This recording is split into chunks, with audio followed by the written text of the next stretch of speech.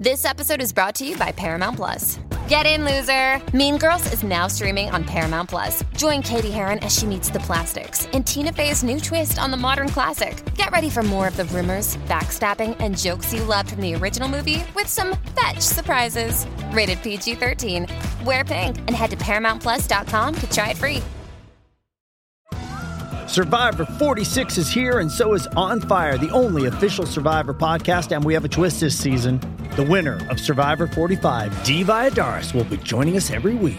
We're going behind the scenes of the biggest moments, the how and the why things happen, and the strategy and analysis you can only get from someone like me, a Survivor winner. Listen to On Fire, the official Survivor podcast, wherever you get your podcast.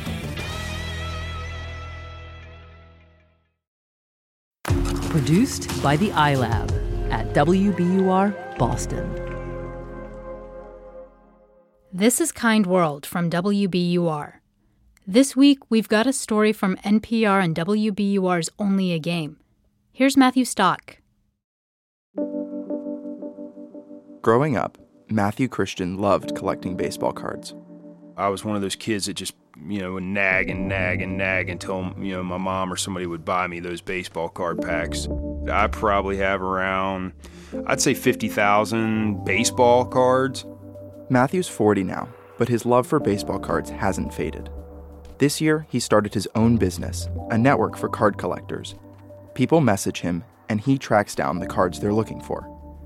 A few months ago, Matthew was at his house in Montana, going through his inbox, when he saw a message from a man named Patrick Friel in Jacksonville, Florida. Hey, I'm looking for my son's cards. And I didn't recognize the name quite at first. And I said, well, where'd they go? I'm thinking, okay, who took his son's cards and where'd they go? What do you mean? Before long, Matthew realized that Patrick wasn't looking for his son's missing collection. He was looking for cards of his son, Ryan Friel, a former Major League Baseball player with a reputation for leaving it all on the field. He tries to bunt, pops it up. Friel gives chase, dives in front of the camera well, and hangs on. Walker tags. He wanted to get out there and kick butt. Reckless abandon. He'd go bounce off of walls if he could catch the ball. That's Patrick, Ryan's father. He says fans would chant "Friel for real" every time his son sacrificed his body to make a spectacular play. But this all-out hustle came with consequences. Ryan was diagnosed with at least 10 concussions during his baseball career. And with head injury after head injury, Ryan's health got worse. Patrick says Ryan became forgetful and irritable after he retired in 2010. He battled depression and alcoholism, and on December 22, 2012, Ryan took his own life. He was 36 years old.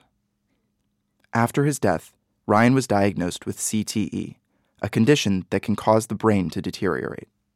His brain, it looked like a Dalmatian puppy. It had black marks all over it.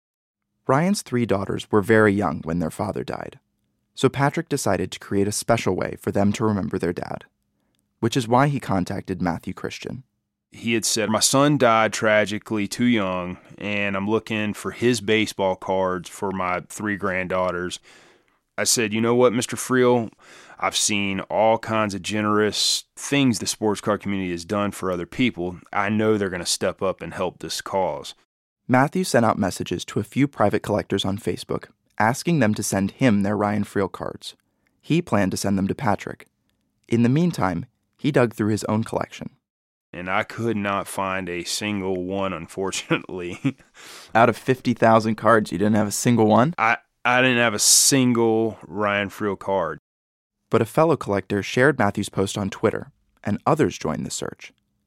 Hundreds of others. Matthew remembers the first envelope that came in the mail. At first, it was actually packaged with not enough postage. I think I owed the mailman like $2.60 or something.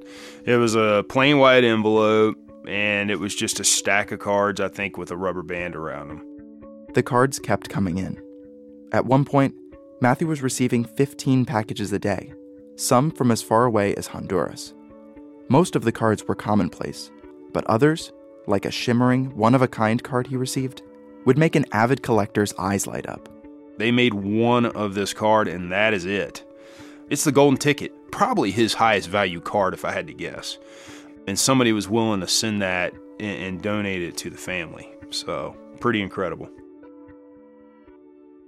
The outpouring of support for the Friel family hasn't stopped at baseball cards.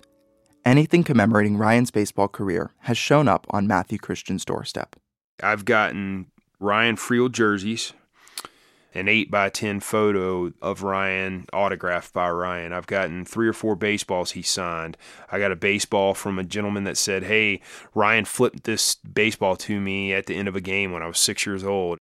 Along with the cards and the memorabilia, people have also written personal letters to the Friel family, sharing fond memories of Ryan's playing days and admiration for the player who gave his all to baseball. Humanity can be awesome, and that's what happened in this case. Somebody saw this and said, you know what, I'm going to share this, and it's going to reach hundreds of thousands of people, and they did. And then multiple people did. In mid-August, Ryan's father, Patrick, received a box in the mail, postmarked from Montana. Well, it came in, and my God, was it heavy. At least 30 or 40 pounds. Oh, my God, I've never seen so many cards. 250 different cards times 20 to 30 each. There was some there I didn't even know about. Over the past few months, Patrick has sorted the cards into 3 identical binders, one for each of his granddaughters, as Christmas presents. He wants to ensure that his son's legacy is passed on. He says he couldn't have done this without Matthew Christian's help. And Matthew plans to pass on every keepsake honoring Ryan's memory. I don't plan to keep one card. Even to just commemorate this whole endeavor that you've been on? Nope, not at all. You know, really, I just want to see the smile on the girls' faces. That's it.